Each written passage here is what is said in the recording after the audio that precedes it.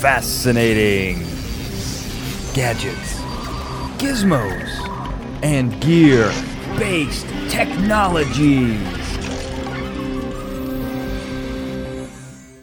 Welcome to FGGBT. Now, this is the show that takes your favorite fictional science and technology, and we make it a reality. We are the Brain Trust. I am the analytical mastermind, Daniel J. Glenn. With me, the physics phenom, Dr. Michael Dennin. Oh, Dan, it is so great to be here. I'm really excited. How often is the sequel so much better than the original? And our episodes do that. They just keep getting better and better. So it's kind of the same thing. So here we are. Here we are. And I got a better question. How often do you recommend a good movie? I mean, that's that's even less often, Dan. That's even less often. That is the real miracle that we hopefully will get to at some point. But there's one miracle that I always think, and that's our enigmatic engineer, Ben Siepser. Ben, how are things going orbiting the Earth on your brain station? Well, Dan, we need a miracle up here because I need some help. One of my prized brain specimens has gone missing. So I'm bringing you and Denon up here so we can all solve the mystery together. Well, that's what we do. We solve mysteries together. And the mystery of how Denon recommended this movie, I think we got to get to first. Because I will tell you, Denon, I watched the first Knives Out, and I was so excited, and it was the biggest letdown for me personally. Didn't love it. Was very hesitant to watch Glass Onion, but I did it on your recommendation, and I think it's everything I wanted the first movie to be. So first, thank you for that. And how did you come across this?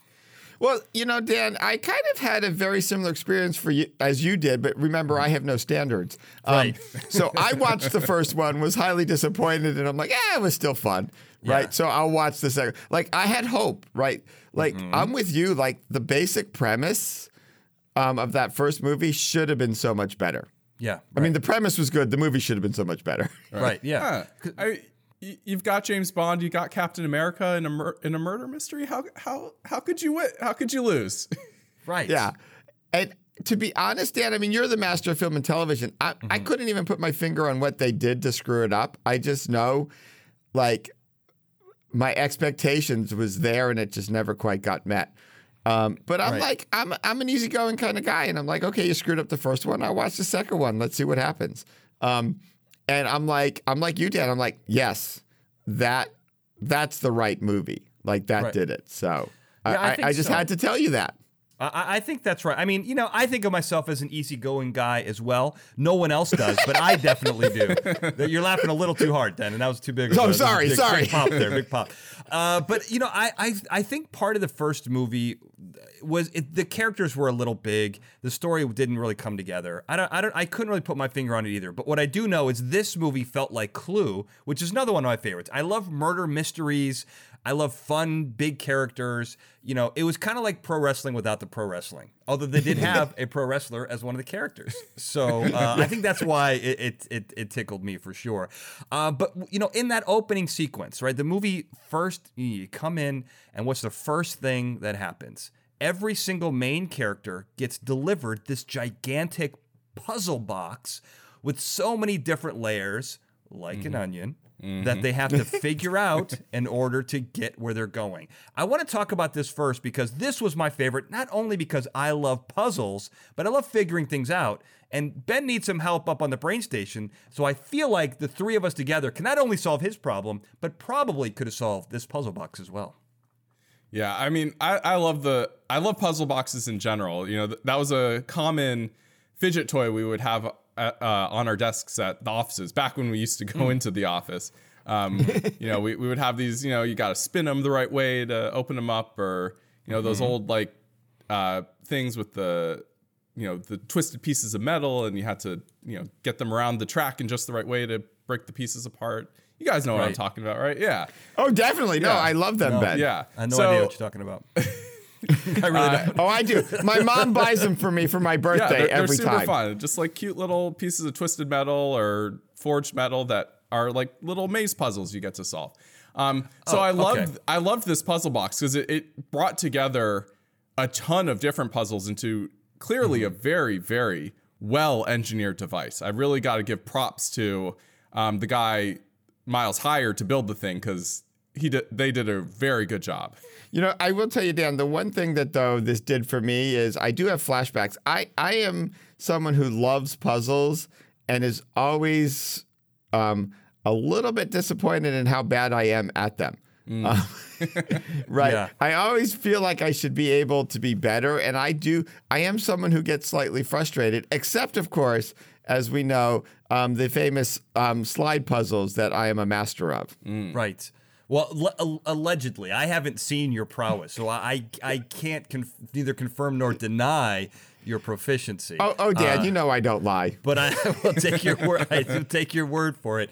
You know, it's funny. I think smart people probably had what you're talking about, Ben, were little puzzles on your desk to occupy your time. I think dumb people probably have those stress balls that require very little brain power to squeeze and throw or whatever. So I think I was in the latter. Question. Well, we have those too. You know, sometimes you need that also. I was going to ask the question, Dan. What does it mean about me that I have both? A spectrum of intelligence, as a wise man once said once. I don't know. I have puzzles, stress balls, and fidget spinners. So I mean, I got the whole spectra here. You got Dan, everything. Mm-hmm. I know it's early in the show. Yes. But really, what everyone should have now, right, is a fascinating gadgets, gizmos, and gear-based technology, anything, right? Like, they are taking over and replacing puzzles and stress balls. Just being able to look at my mug calms me. Right. Interesting. And the puzzle of how to put the water in, how to get the water out. It's a puzzle, but I can solve it. And then I feel good and I feel smart because now I put water in a mug. The puzzle of why I don't put coffee in the mug is unsolvable. So, yes. I think that's where we are.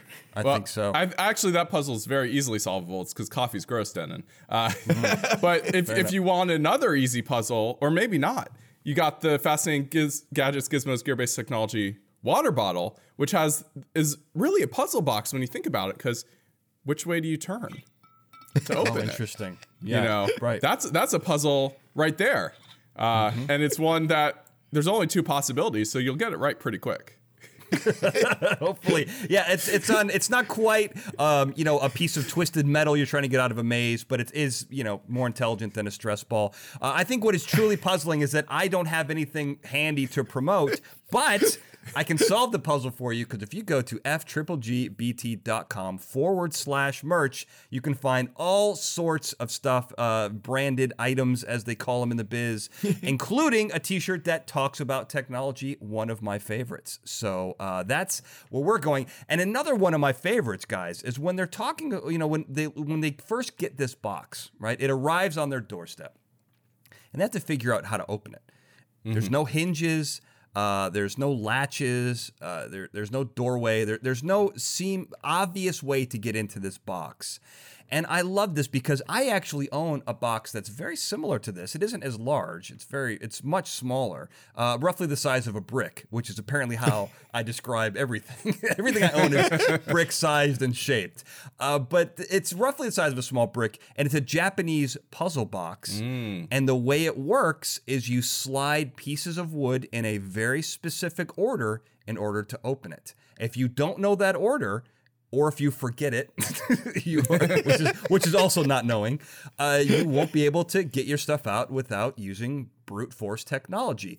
This is not how this particular box was engineered, but puzzle boxes are still pretty cool. Are you guys familiar with these?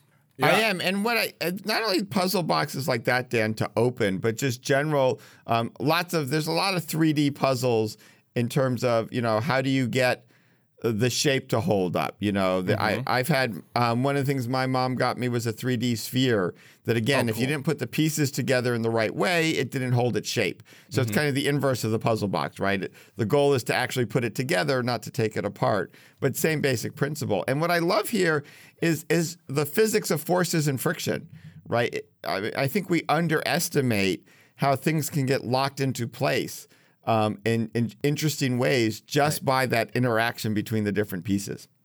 Yeah. I recently received a very cool puzzle where it's a bunch of cubes and sort of 3D Tetris shapes, and there's only really one way to get them back into the box. that they come in. So like it makes a 3x3x3 cube.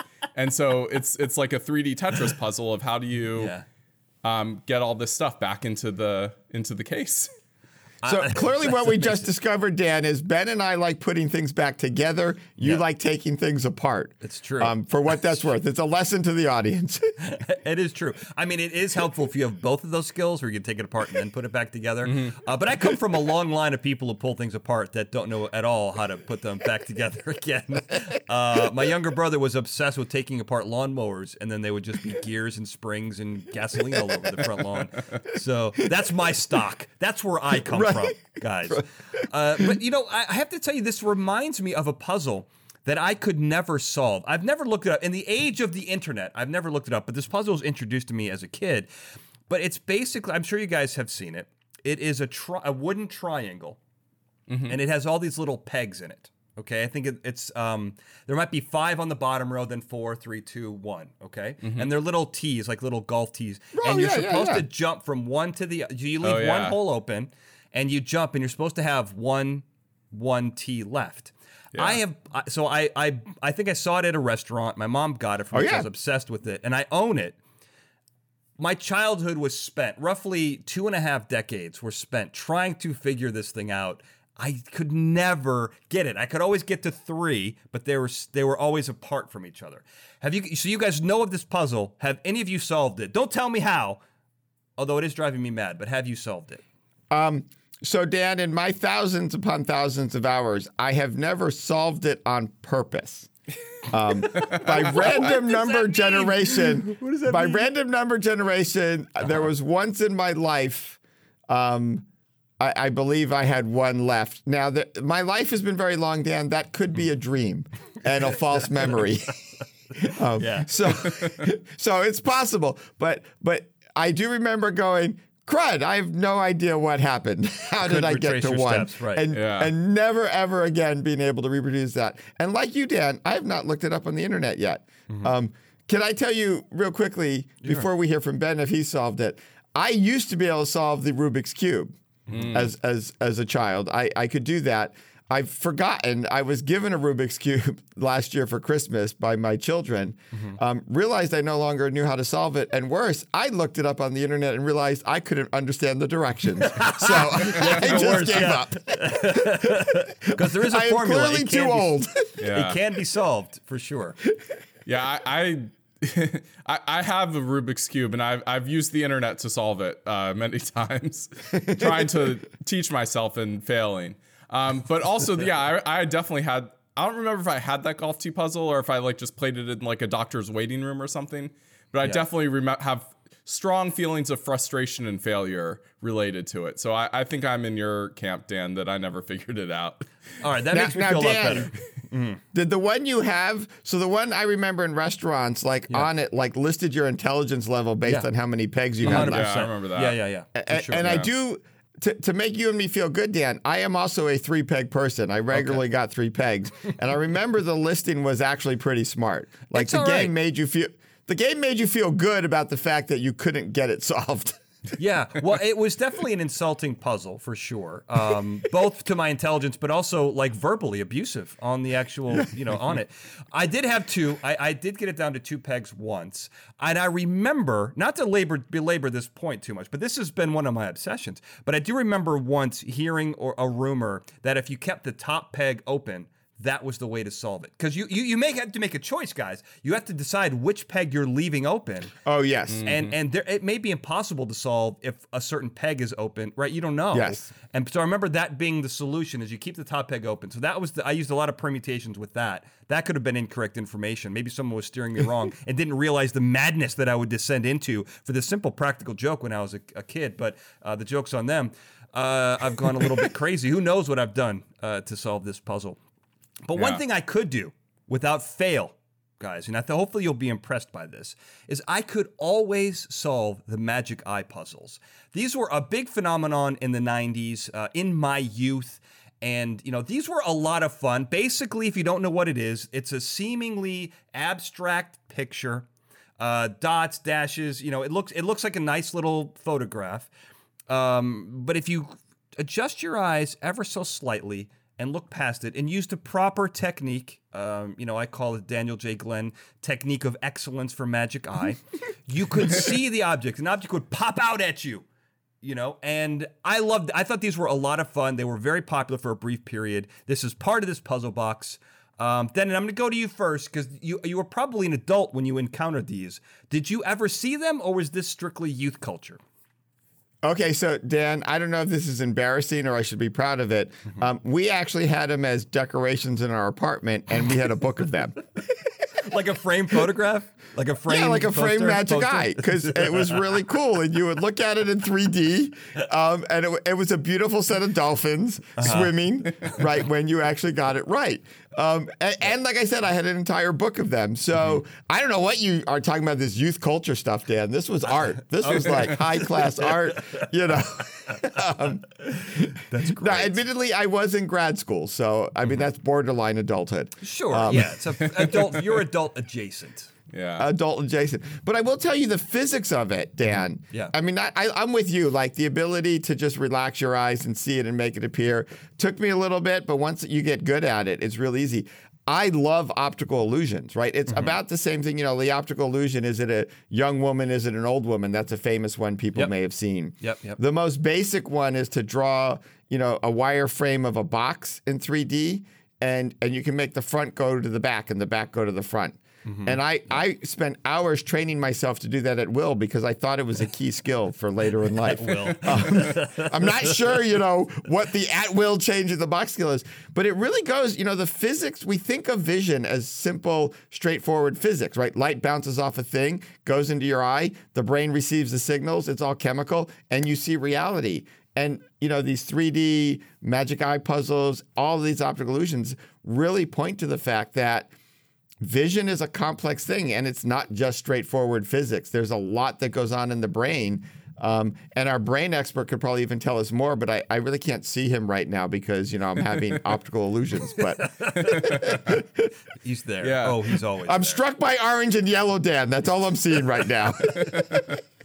Yeah. I remember I spent a long time teaching myself, trying to learn how to do magic eyes. Like, I remember being told, oh, you have to, cross your eyes to do it, which sort of is true. But really, the thing is that, forcing yourself to cross your eyes is actually just forcing yourself to change your focal point, which is what allows you to see the magic eye. Right. And so once I kind of figured that out, I became very good at it. Now I can, snap into the dead-eyed stare that I like to think of it as to see them.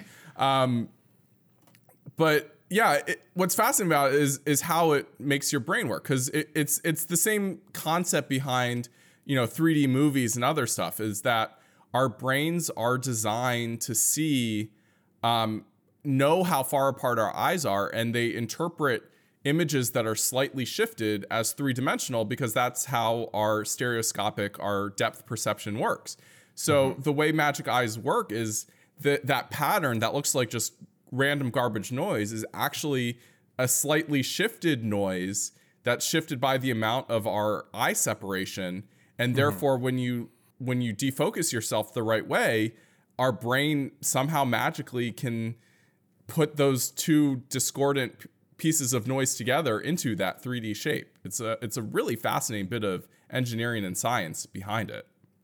Well, I will tell you that the Daniel J. Glenn path to magic eye excellence does not have people cross their eyes in the beginning. That is a horrible technique to learn right off the bat. There's a reason it took me a very long time to get it. Exactly. So you weren't trained properly, and I apologize for that. We didn't know each other at the time. Yeah. But I will tell you. So I'm going to read you guys a paragraph. So this is from a Mental Floss article, and this is how magic eye paintings, art, then is created. Okay, tell me if you understand a word of what they're talking about. A magic eye image starts with a programmer. So these are computer generated, creating a hidden a hidden image, like those dolphins that you like, Denon, as a grayscale, smooth gradient depth map where dark points that should be furthest away are darker and closer points are in lighter shades. Then they create a 2D pattern to camouflage that image. Finally, a computer program using a Magic Eye patented algorithm takes the image model and the pattern and takes the image model and the pattern and orients repeating patterns to the intended depth of the hidden image. When someone looks at a Magic Eye, the repeating pattern feeds the brain the depth of information encoded into it, and the brain perceives the hidden picture. That sounds like gobbledygook. I'm sure you guys understand it, but I think I can boil it down to this, and Denon, you hinted at it earlier, viewing happens in the brain. It doesn't happen in the eye. And basically, you're creating an optical illusion with algorithms and 3D images and grayscale depth and all that, and tricking the depth perception and, creating a hidden image in something that appears to be flat.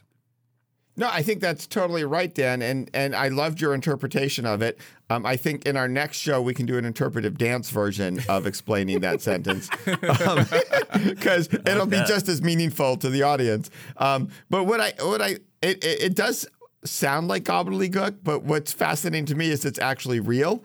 And for a little shameless self-promotion, I am recently coming from Alien Con, where I was on Ancient Alien and Unexplained Phenomena Patterns. Ancient Alien's now streaming on Netflix and also available on Amazon Prime. There you go.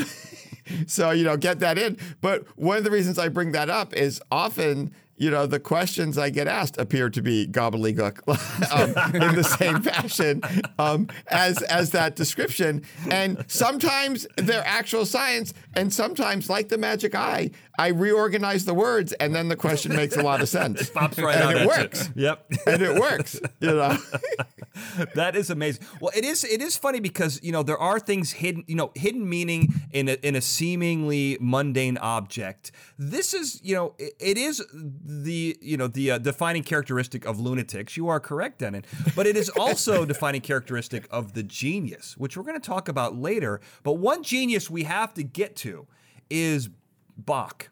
Right? Why Bach? Well, in that magic puzzle, there is a moment where there's a song playing, and it's Bach's Little Fugue in G minor. And Yo-Yo Ma makes this great, cameo and discusses the how you can take this fugue, play it over itself, and it creates a whole different song. I didn't quite understand how that works, so I did a little bit of digging. And Bach is a genius, obviously, but he was really obsessed with music, math, numerology. So I had to kind of I had to harken back to my days in band, guys, and dive deep into the musical theory here. And what I discovered is that not only was I terrible at music when I was a kid, I'm even worse now that I'm several years removed from that. So I was way out of my depths here. But I do know that music is math. Harmony scales, there's all a mathematical computation. So I wanted to go to our math guy. So Ben, does any of this make sense? Or am I talking the gobbledygook that Denon fears when he goes to these conventions? Well, if you think about music, if you think about sound waves in general, when sound waves are played over each other, sometimes you get you just get noise, but other times if it's the right frequencies, you get harmonies and you get these beat frequencies from the constructive and destructive interference that noise is causing with itself.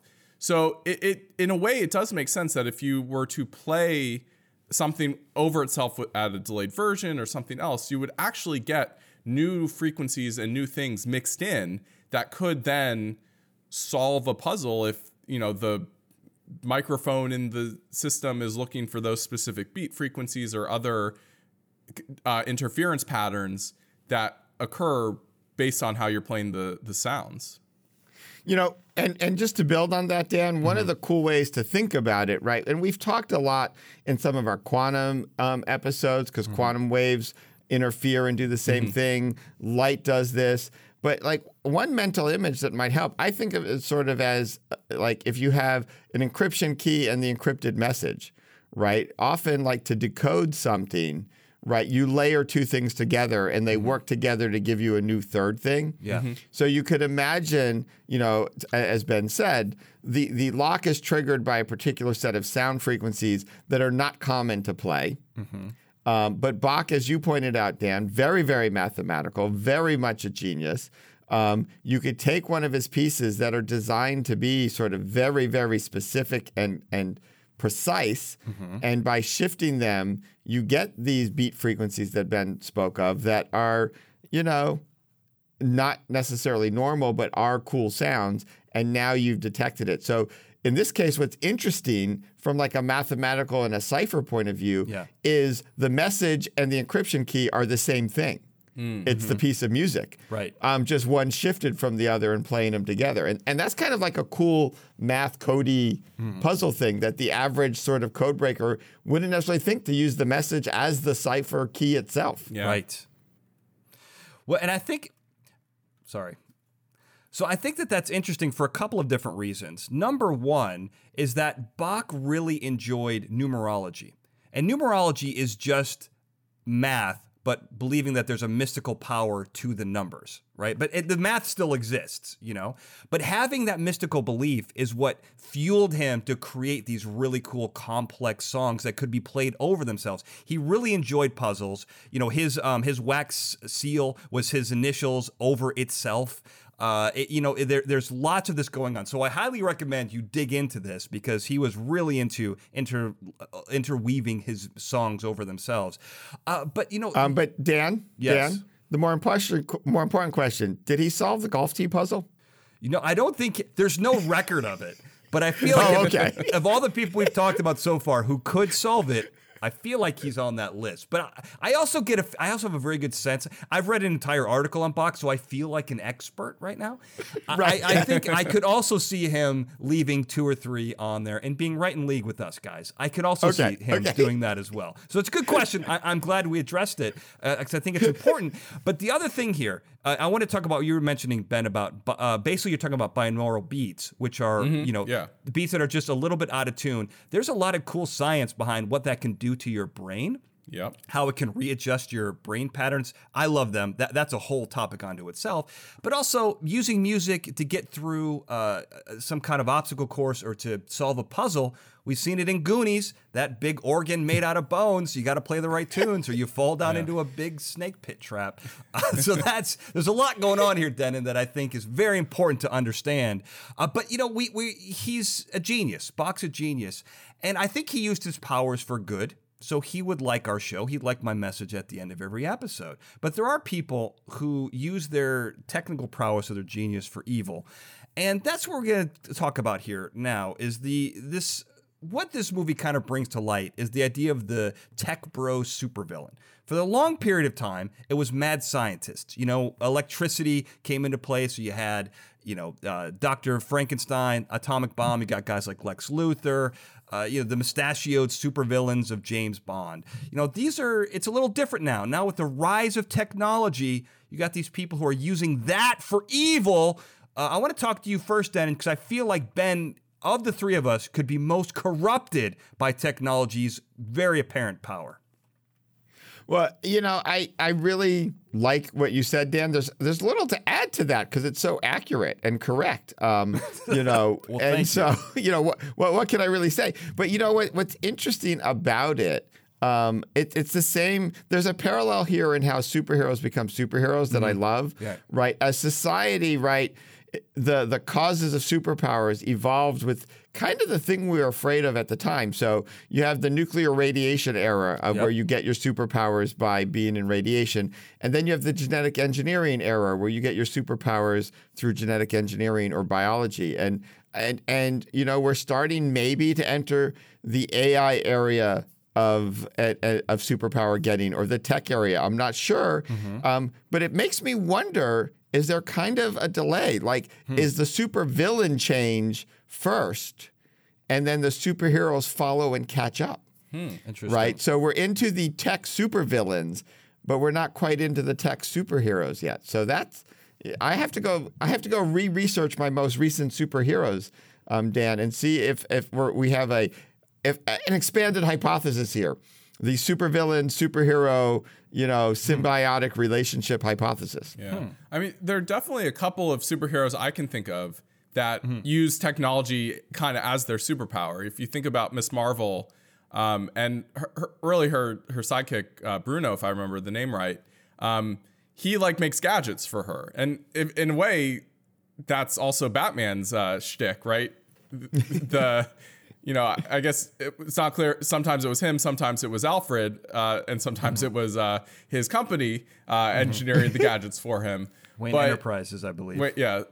But there is definitely some of that there, that the gadgets are the technology. But I think there's a point that as new things come in, it's something we're scared of at first. So you don't see it adopted by the hero. You see it adopted by the villain first. And then as it becomes mainstream and accepted by society, then the hero can use that too. I think that's right. I mean, you've got Iron Man as well, who kind of falls into that category, because he is, the obvious comparison with the main character in Glass Onion is obviously with Elon Musk or Mark Zuckerberg, you could say. And Tony Stark kind of straddles that line, right? Like he is that cool, flashy, CEO tech guy who is a superhero, but he's also kind of a tech bro who can be kind of a douche sometimes. Like he's not always a great guy, which I think makes him an interesting superhero to follow. But also because he blurs that line, it's a little gray, right? And I think science was something that was, like you mentioned, unknown, scary. But now, and so that's why scientists were the bad guys. But now you've got scientists as the good guys trying to convince these tech CEOs and politicians about what's going on in this. The CEOs and politicians that are the bad guys, who are trying to crush humanity. But that's always kind of been the case. But let's talk about this comparison to Elon Musk, right? So if we're going to use reality, Miles on the show, Elon Musk, Mark Zuckerberg, you've got Elon Musk is kind of a hero to some, a villain to others. Teslas are crashing. Twitter's kind of universally a mess. Nothing that he said was going to happen is really happening. SpaceX is the cool way to get stuff into space. And in some ways, he's kind of cornered that market. But, Ben, as I'm sure you can say, there are other ways to get stuff into space. But he has he's almost kind of cornered the market on that as well, which gives him unbridled power in some ways. This is the path to supervillaindom. And, Mark Zuckerberg mining Facebook for all that stuff that you scroll, getting all kinds of data on you, selling that, Instagram. These guys start out as, I want to change the world, but it quickly becomes, I want to rule the world. Yeah, it's really interesting. And you also have to think about like the competitors coming up behind you too, because, you have Facebook, but Facebook is, it's not really cool anymore. They still have a lot of users and whatnot, but you have I was gonna say Snapchat. It's not Snapchat. If you have TikTok coming up on their heels, which is its own scary government that's next situation. on my list. Yeah. But you still have this problem. It's always a cycle too, because there's always something new coming. SpaceX is the dominant force now, and maybe they'll stay that way, but maybe they won't. There's all sorts of new rocket startups coming up behind them, and a lot of them are populated by former SpaceX engineers who might have some ideas of how to do things better than the way SpaceX is doing them.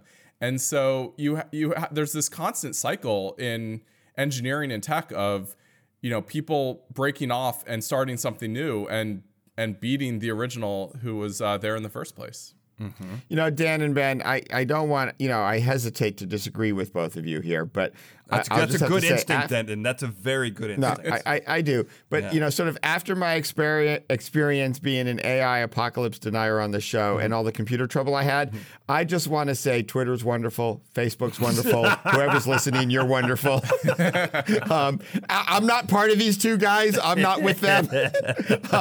Just saying, for the record. Yeah, you got to cover your bases. AI's wonderful. You got to cover your bases, Denton. Got to cover the bases. Look, I respect that. I mean, here's another guy that I think is interesting, right? Steve Jobs and the iPhone.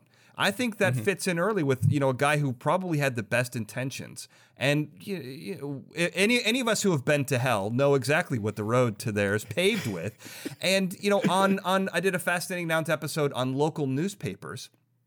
in one of the towns that has a very strong local newspaper, the main guy, John Wright, who designed the iPhone, he now lives in this small town, basically off grid, knowing full well the ramifications of the iPhone, which I don't think all of them were good. I think a lot of them were bad. It fundamentally changed society for sure. But, everyone's staring at their phone and having their brains altered, having their attention span shortened, lack of communication. I could go on and on here. This isn't a rant. Well, for me. Dan, I have to give a personal example of that I just find very funny. All right. So, I had my whole team of staff directors together. We were having a discussion of the budget and the budget plan and all of that. Mm-hmm. And I made a statement about something. And because, I am a tech genius, I have not figured out how to turn off Siri on my watch. So I made my statement. And as soon as I finished it, my watch in a very loud voice goes, "I'm sorry, I did not understand that. Can you explain it again?" That's funny. Hey, Siri's And it now was Siri's got a perfectly sense. timed. Now Siri's got a sense of humor. They're stealing comedy from us. That's brilliant timing. That's amazing. Well, and speaking of brilliant timing, I love that story, by the way, Denon. But you mentioned TikTok, Ben. Here's the insidious brilliance of TikTok. It's a Chinese company. Right. And we all know that there are no independent Chinese companies in China. No. It's become so immensely popular here. You've got millions of Americans uploading stuff, looking at it constantly. It is such a threat that the United States government is considering banning it in the States. But it has been so good. Simple people, right? People are very simple, I think. And that's not an insult. I think I'm as simple as anyone else. But we like the things we like. We don't quite understand why it's bad. And people don't want to see TikTok banned. I, for one, have never been on TikTok. Den, and I know you've flirted with the idea several times, and I've tried to talk you out of it, by God, because I care about you as an individual and your freedoms, and I don't want you to become, a commie pinko. So that's always been my fear. But this is the type of stuff that can happen, because a lot of this technology, it's geared towards affecting us mentally, and we love it, and we want to incorporate it, but it's not always good for us. So this begs the question. These people who are changing the world with their genius, are they geniuses or are they madmen? Are they both? Does genius require madness? Does it require eccentricities? What is the connection? I think this is very important to consider when you are talking about this topic. Well, I think there's a couple of things. You can clearly, if everyone believes you're a genius, you can clearly be eccentric, and that's considered an add-on and a bonus and cool. So like Dan, as an analytical mastermind, can clearly wear orange and yellow. Right. And that is cool. Right. Right. If someone else were to wear it, it would just be it would be problematic, let's just say. Yeah. But what I think has happened in our society is we equate the two too strongly. And that's what I loved actually about Glass Onion, is it really poked holes in this idea that just because you're eccentric doesn't mean you're a genius, right? And what his genius really was, spoiler alert to those who've not seen the movie, was using others. Yeah. I mean, he did have one level of genius. He was a pretty good blackmailer. Right. Maybe even genius level blackmailer. Yeah. But that was it, right? Like that was his skill, and he was eccentric, and so he played into the trope as a chameleon. He hid himself, and everyone thought he was a genius when he really wasn't. And I find that fascinating. And that was one of the things about the movie I actually really loved, is that underlying story. I think it's really tricky when you think about it, because to have the level of hubris it takes to think you can change the world, that one, it requires a level of narcissism and hubris to feel you're that important, but it also requires, I think, to some degree, a little bit of stupidity to not realize you're probably not that important, or maybe, or maybe you're so smart that you realize you are that important. It's hard to say, but there's a level of not giving up and being willing to ignore the difficulties and the long odds of success in these areas, that I think you do need to be a little bit dumb so that you can ignore how hard it is to succeed. I like that. I think that's really important. I want to comment on my look then. And I do look like an eccentric billionaire. That is my look today. I've been, as you guys know, I've been playing with a lot of different looks. And I'm glad you said that I could pull this one off. I thought I could too. But I think you raised a couple of interesting questions here, Ben, because I think I fall into the category of being too dumb to realize that it's very difficult to succeed. And I do think that that is an asset. I think that being a little delusional is an asset, not getting taken down by all the failures that are inevitably going to come in this cruel and uncaring world that we all occupy. But I also want to ask another question for you guys. If we're talking about genius, madman, eccentricities, all this, I think we have to answer, what is a genius? Because I think there's two options. One, it's either your brain's computational power, or it's the uniqueness of the brain structure, meaning that you can see things more differently than the most other human beings, if not all other human beings on the planet. Those two things will make you different than everyone else. And I think once you can think differently, you can then change the structures that exist and see the efficiencies, or see a way that we can make society better. I think it's required. And I think sometimes you may even need to border on madness, because madness is really a whole altering of seeing reality. And you need a little bit of that to see things out of phase so that you can then improve and expound upon the things that already exist. And even better, you get to see a magic eye puzzle work. I think that's exactly right. Well, the world becomes your magic eye puzzle, Denon. The whole world. Exactly. Well, I think the thing you said at the beginning is what's interesting and important to me. Everything you said is interesting, but that one's particularly interesting, right? Is I think of it as a Venn diagram. There's genius and there's eccentric, and they do overlap. Because I think you're right. There's at least two types of genius. One that I would call, I liked your definition, sheer computational power, right? There's just an ability to do things better, faster, quicker than maybe other people can do certain tasks. And that type of genius does help you move forward and allows you to sort of do certain things that other people can't. And then I do think there is the genius of just seeing something in a completely new and a different way. And that overlaps strongly with our general sense of being eccentric, because eccentric is being an individual, doing it your own way, doing something new and unique. And so those clearly, that type of genius and that type of eccentric goes together. And then I think there is just eccentric that is just eccentric. It's doing things differently, but it doesn't necessarily lead to any motion forward. It doesn't necessarily lead to something new. And I think the Glass Onion main character, his eccentricity, like I said, the genius it overlapped with is sort of blackmailing people. He was very creative in that, but it didn't really give him ability to do anything else to move forward. Yeah. Well, and he was also very good at identifying quality talent. Yes. Which is an important thing. When you think about the successful businesses out there, there's unfortunately often is kind of the business savvy jerk at the top of the company. And then you hear stories about the actual smart people underneath them who are inspired for whatever reason to work really hard for that success.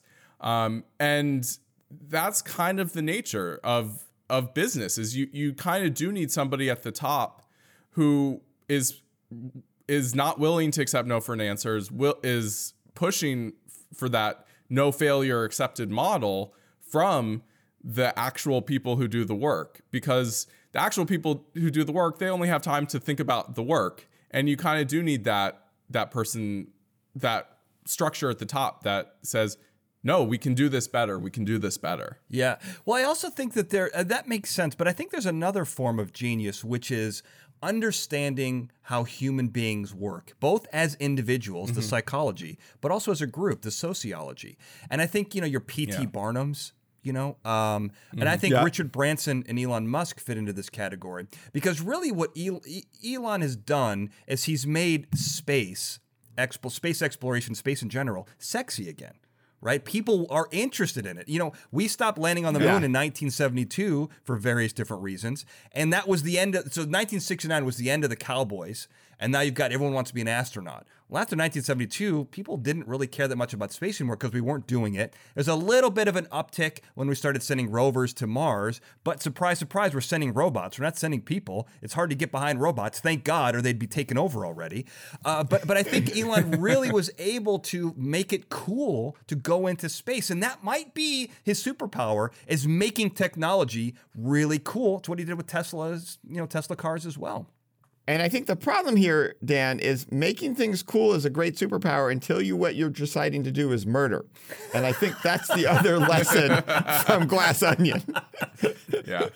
Right? Point taken, Dennis. Point taken. He tried to make murder cool. And to your point, I'm with you, Dan. Like, push through failures, ignore failures, right? You got to get it wrong to get it right. But again, if your goal is murder, you don't have a practice run. You get it wrong, you get arrested. And that's what this showed. So, you say it at the end. It's our tagline at the end. You want to be a superhero because trying to be a superhero, you can get wrong multiple times and you're given more chances. Get that supervillain wrong once, it's not a good outcome. I think there are a lot of successful serial killers out there who would disagree with you, but... Well, they didn't get it wrong. They didn't get it wrong until the end. I guess that's fair enough. That's my point, right? It's a field you can't get it wrong in. Right. Not that you can't be successful. I yield to the well thought out argument. That's a good point. Well, now that we've cleared that up, then, and I'm glad that you have. Not that I was thinking about, any kind of psychopathic tendencies, not at all. But I'm glad you cleared it up because I think it's important. But it was something I missed for sure. But if there's anything else that you missed, Denon, this is a place to do it. This is our errors, additions, and omissions section. Things we wanted to talk about, but we didn't quite get to. Anything about Glass Onion that you wanted to mention? Yeah, well, this is an omission. Okay. I really think the best puzzle-solving technique for a puzzle box is to smash it up. I love that solution. It cuts right to the chase. Yeah. We talked about eccentric, thinking outside the box, pun intended. Literally. But I did realize in thinking about this, it only works if the thing inside survives smashing. In this case, it was an invitation. Nothing better than a flat letter. Hence, burning the box to get it open would have been a bad solution because you would have burned the letter. Yep. But smashing, very valid solution in this case. Yeah, I think that's a very good point, Denon. One that we should, if any of us send each other, Ben, you were going to send us some stuff. Be careful. Denon may smash the crap out of it. So be careful. What about you, Ben? Anything we missed you want to talk about? Well, to add on to Denon's point there, I think it just shows the true genius of the person who smashed the box in that they knew that whatever would be sent would be something that wouldn't be damaged. And so clearly they knew the best and quickest way to get what they wanted was to smash the box rather than all this rigmarole of playing Bach on a delay and slide puzzles and blah, blah, blah. Who's got time for that? Right. Just get a hammer. Get a hammer. Look, a carpenter would be best. So a carpenter, all the world is a hammer. And sometimes when you got a box you don't want to mess around with, the best idea is to smash it. So I've got a couple of things here. One is that I love the sub-story of excessive faxing. Because I'm amazed at how many offices still have a fax machine. And I remember dealing with my grandmother who's 97. She's almost a century old, which is so cool to me. But dealing with a lot of her medical stuff, that's how they send everything is via faxes because, Denon, you're going to love this. It's analog security. I mean, there's nothing you can't hack into a fax being sent, and who would want to? So I do love that. That was really cool. And also we see a Boston Dynamics dog in the first sequence, basically being a butler and a bellhop. And I can't help but feel that that dynamic is going to be switched. That Boston Dynamics is going to be switched when the human becomes the bellhop to the robotic dog.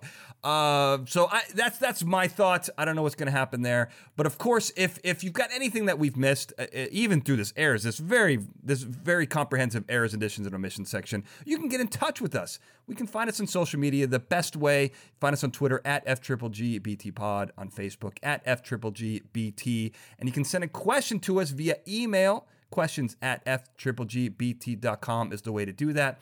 But of course, you can get in touch with us individually. Denon, where can people find you? Well, hopefully you can still find me on Twitter, Instagram, and LinkedIn. Just flip my name at Den and Michael. And then on Facebook, I think I'm still there. You stick a prof in front. It's at Prof Den and Michael. Well, I hope so, Denon, because we're sending everyone there. And by God, hopefully Twitter will be around by the time this episode airs. What about you, Ben? Where can people find you? You can find me on all the major social media networks at B Siepser. How the heck do you spell that? Spell that BSIEPSER. And I can be found for now on Twitter at Daniel J. Glenn, on Instagram at The Daniel J. Glenn, and on Facebook at Analytical Mastermind. I got thrown off a little bit there. I think those are right, at least as of this airing. Those are correct. And of course, you can find this show at www.fgbt.com. And if you're listening on your favorite podcast platform, make sure you rate, review, and subscribe. If you're watching us on YouTube, hit the like button, subscribe, and ring that bell so you never miss an episode. And tell us in the comments if you're a puzzle box solver or a puzzle box smasher.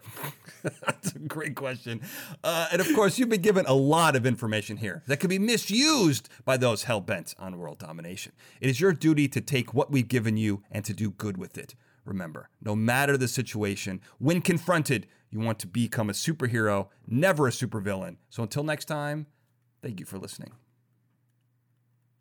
Fascinating Gadgets, Gizmos, and Gear-Based Technologies is a Glencoe production and is produced by me, Daniel J. Glenn. The Fascinating Gadgets, Gizmos, and Gear-Based Technologies introduction was produced by Daniel J. Glenn and Paul Sprangers, with music and sound design written and performed by Paul Sprangers. Now, of course, if you're listening to this episode and you've gotten this far, you're going to want to subscribe. Well, how do you do that? We're on all the major podcasting platforms, including Apple Podcasts, Google Podcasts, TuneIn, Stitcher, and Spotify. But if you're not already subscribed to those platforms, I made it easy for you. Go to our website, fgbt.com. You'll find links to those subscribe buttons and also links to our social media, both for the show and for our individual experts, the members of the Brain Trust. That's all right there. fgbt.com. And before you leave, don't forget to check out our other episodes. You can find the link at the top of the page for everything we've got, and you'll notice that we've got both a YouTube version and an audio-only version. Depending on what you like, we got it for you. And if you do like those videos, you can go ahead and subscribe to those as well. We're on youtube.com/Daniel J. Glenn. And once again, if you like this show, you're going to like everything that I do. Go to danieljglenn.com to find out more. Thank you for listening.